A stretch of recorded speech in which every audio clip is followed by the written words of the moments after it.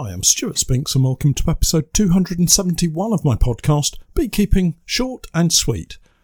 Although the main honey crops of the summer are finished for us now, I did find a little bonus nectar coming in this week.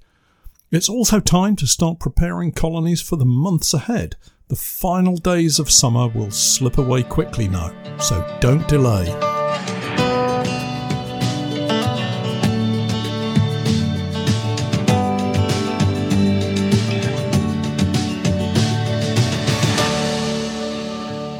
Beekeeping Short and Sweet, a beekeeping podcast for the inquisitive beekeeper with a short attention span. A beekeeper, in fact, just like me. Hi everyone, welcome back. I hope you're all well and have had a reasonable summer beekeeping. It's been a pretty wet one for sure, and there seems to be no sign of any settled weather heading our way soon. Here at home, we've had some very heavy rainfall, mixed in with some warm sunshine during the days, but the unsettled nature continues to affect our beekeeping, and we now switch our focus to health checks and food checks and all the autumn routines of treatments and feeding. I'll explain more of my planned routine for the coming autumn period in a while, but first, more of those wasps. Those pesky little creatures are at it again. It might surprise some of you to hear that we still have some colonies on the borage and pumpkins. I'll come back to the wasps in a moment. The pumpkins have set fruits, yet they continue to send out male flowers, and these are loaded with pollen. The colonies near to the pumpkin fields are all over it right now, bringing back heavy loads of bright yellow pollen. And because some of the colonies are set on the very edge of the pumpkin field, I can watch them fly out of the hive and straight into the middle of the pumpkins to forage. Much needed pollen at this time of the year, and it has a hugely positive effect on our colonies. Firstly, queens can continue to lay strongly. Some of our hives have as many as 8 frames of brood still, the pollen coming in mainly being used to feed young larvae. Secondly, with the huge amount of excess pollen, the bees are able to store it away for the winter months as the brood nests do eventually reseed and get smaller. As they shrink, the empty cells will be backfilled with food stores so the colony doesn't have to shift too far over the colder days to come. Meanwhile, back to those wasps. The remaining colonies on the borage are into a second flush of flowers right now and enjoying a little extra bonus nectar and pollen too. When the borage is cut, the remaining stalks seem to immediately send out emergency flower buds, a desperate attempt, if you like, to ensure that they get some seeds to mature before the autumn sets in proper. It's also noticeable that where the borage has been cut, quite an amount of the main crop, particularly along the edges, has been missed altogether, meaning these plants are still sending out secondary flower shoots too. All in all, a nice post-summer bonus. We were at the borage just this week, collecting the empty, unused supers to return for storage this year. And while I was there, I thought it prudent just to check on several of the colonies to make sure that they were doing okay. We don't generally bring the bees back too early from the borage because of the chance of this second flush of nectar. And to my surprise, several of the colonies had filled supers that were placed on them when we cleared the bees for the summer honey crop. So much so, in fact, that I had to add an additional super to a couple of them, such is the amount of nectar coming into these hives. It looks like we may get an additional number of supers off the borage post-cutting this year. For those colonies not storing honey in the super, they won't need feeding anytime soon. They've packed borage honey into every available space in their brood boxes, and just lifting the crime boards or removing the integral feeders on the technoset hives splits open the brace comb and light honey drips out of it.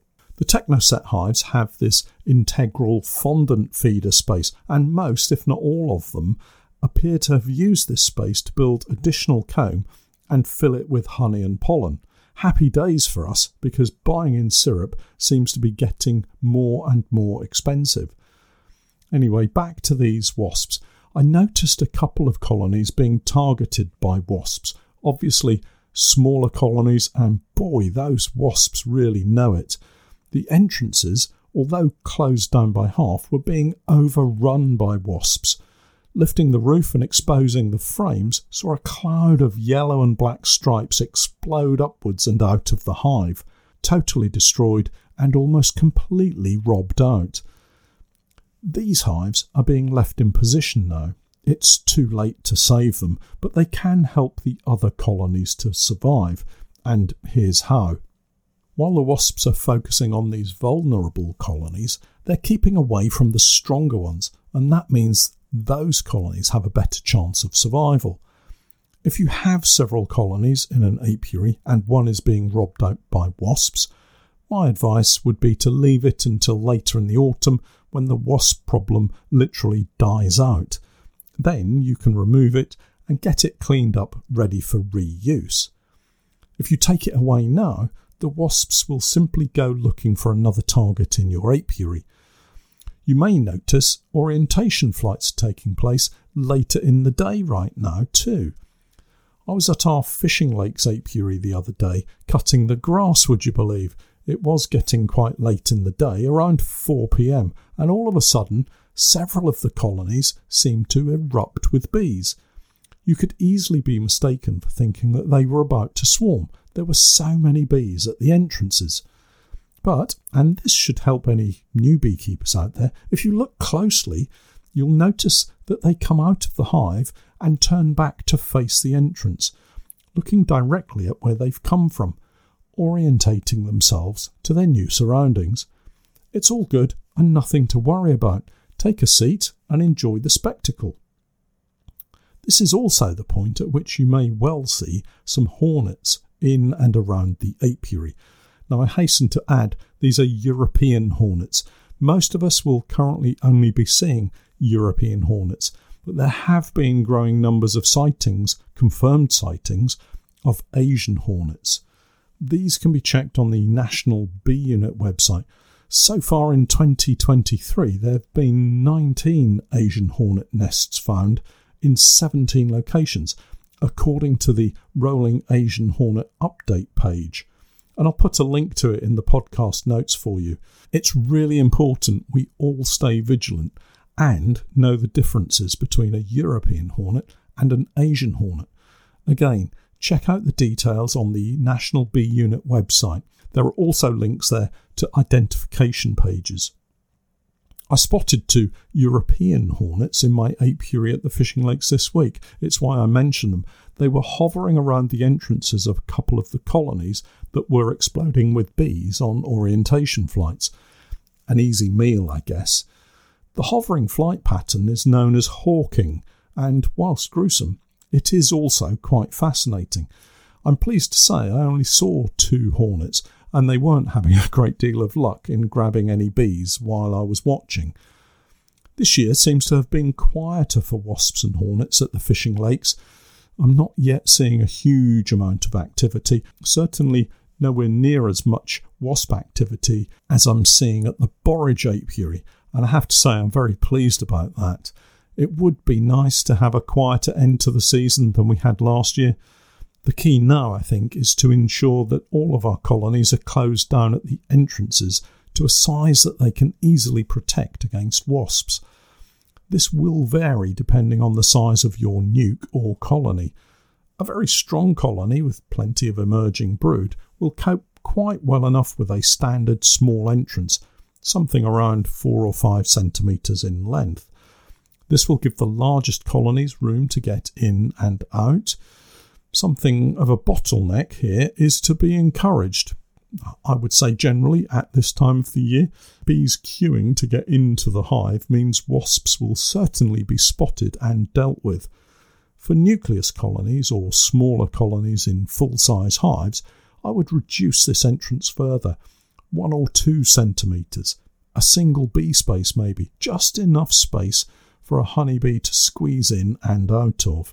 Restrict the entrance so that you give those smaller colonies a fighting chance of protecting themselves. A while back I reported on several swarms that had appeared in the storage barn where we were pollinating the spring oilseed rape and vetch crops. There were 3 swarms and each had decided to settle in varying places on and in stacks of supers that we'd set up there for the spring and summer crops.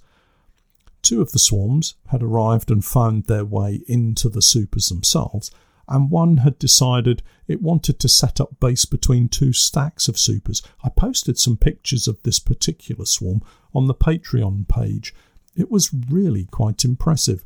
Over the following weeks I moved the swarm on wild comb into a couple of supers and set up the other 2 swarms in supers in their own right. Basically, being short on time, I put the supers onto a floor and added a feeder and roof on top of that. Honestly, I pretty much left them to their own devices for the summer. Well, this last week I moved them back to the fishing lakes apiary, gave them a couple of days to settle down, and then carried out my first inspections of them. It was really quite interesting. Oh, and I also have a small colony from our warm room to inspect. I can't remember if I've relayed the story of that one. My apologies if I'm repeating myself, but when we carried out the extraction of the borage honey, I found a super with around 4 frames of sealed brood, no eggs or larvae, but 2 sealed queen cells. I left it in the warm room, eventually moving it out to the fishing lakes apiary as a single super on a floor with a roof and feeder. To my surprise, one of the queen cells emerged in the warm room and, having had a week or 2 at the fishing lakes apiary, has managed to get out and successfully mate. On my first inspection of them, there were eggs and very young larvae. Don't you just love it when things like that happen? It's a small nucleus colony now that will probably need to be united with another colony as they are so small, but it's just great to have gotten them outside and see the queen mated. Now back to these other 3 swarms. Of the 3 newly formed colonies, only one is a prime swarm. How could I tell? Well, this was the largest of all the swarms, and the queen within it had a large smudge of yellow over her thorax, wings and abdomen. Someone had tried to mark her and succeeded in marking her from top to bottom. Now, I don't think she's one of mine. I'm pretty good at marking queens these days, even though I say so myself. But never say never, though. I just don't think that she's one of mine. The other 2 had unmarked queens in them and were tiny by comparison. What was disappointing to see for those 2 smaller swarms was that they're almost starving. They've had very little food in them, and despite having a small patch of brood, it's obvious that they've been struggling to build up, most likely because of the lack of food. And now that is really surprising. They've had plenty of forage available to them throughout the season, as they've been on a farm with plenty of mixed plants to take advantage of. This could explain why I'm hearing so many comments from beekeepers that they've had a terrible season for honey this year. Although there seems to have been plenty of the usual plants for bees to work, it just doesn't seem to have happened. Another interesting aspect of these 3 swarms is the apparently high levels of varroa mites. All 3 appeared to be suffering from heavy loading of varroa, and this could also account for the apparent struggle to build up over the past weeks and months. Interestingly, we've seen very little evidence of varroa this year in our other colonies, and I'm really hoping I'm not tempting fate here, but I can't recall seeing any chronic bee paralysis virus, not a single colony suffering from it. So what to do with these swarms? Well, we also have a couple of other swarms to deal with, and the sooner we sort them out, the better for their chances of survival. Currently, I don't think I have any queenless colonies, otherwise I could unite them. Everything seems to be queen right so far. Lucky me, eh? So it may well be that we unite these swarms together to form one large colony that can survive the winter. They're certainly not strong enough right now to make it through, and I think that what we'll do is get some food on them as soon as possible to start with. I'm going to go with some heavy syrup. It's easy and fast for them to deal with. They can take it down quickly, and it might encourage the queens to start laying more eggs and build up. What we really need to see is the colonies building up in strength over the next 6 weeks or so.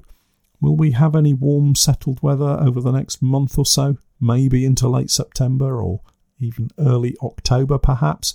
If so, they could grow large enough to sit out the winter successfully. So I'm in no rush in terms of uniting them. We can give them some food and see how they develop, uniting them towards mid-autumn if need be. The bigger issue is the varroa. We need to sort that out. I only have some Formic Pro strips at the moment, so perhaps we could use one of these strips per swarm. They really are too small to use a full dose on. I'm not sure. I don't feel comfortable using Formic Pro strips on these small colonies, so perhaps I'll just go with oxalic acid over a 3-week period. To me, that seems a much more sensible and less aggressive method of treatment. Formic Pro seems more like a kill or cure treatment of last resort kind of treatment, and I do want to give these swarms a fighting chance of survival. I'll have to think on it and maybe get over to the apiary this afternoon and give them a feed just to get them started. With a little luck, we may well get them healthy and building up fast enough that we'll have 3 or 4 new colonies to add to the total hive count for next spring. Thus far, we appear to be heading into the autumn with around 130 colonies. Of those, very few are small nukes, so I'm hopeful we'll have a less frantic autumn. But let's not get ahead of ourselves too far. Next week, I'm back checking the bees on the heather, so listen in for that. And no doubt, I'll have some videos of the trip to share with you all as well.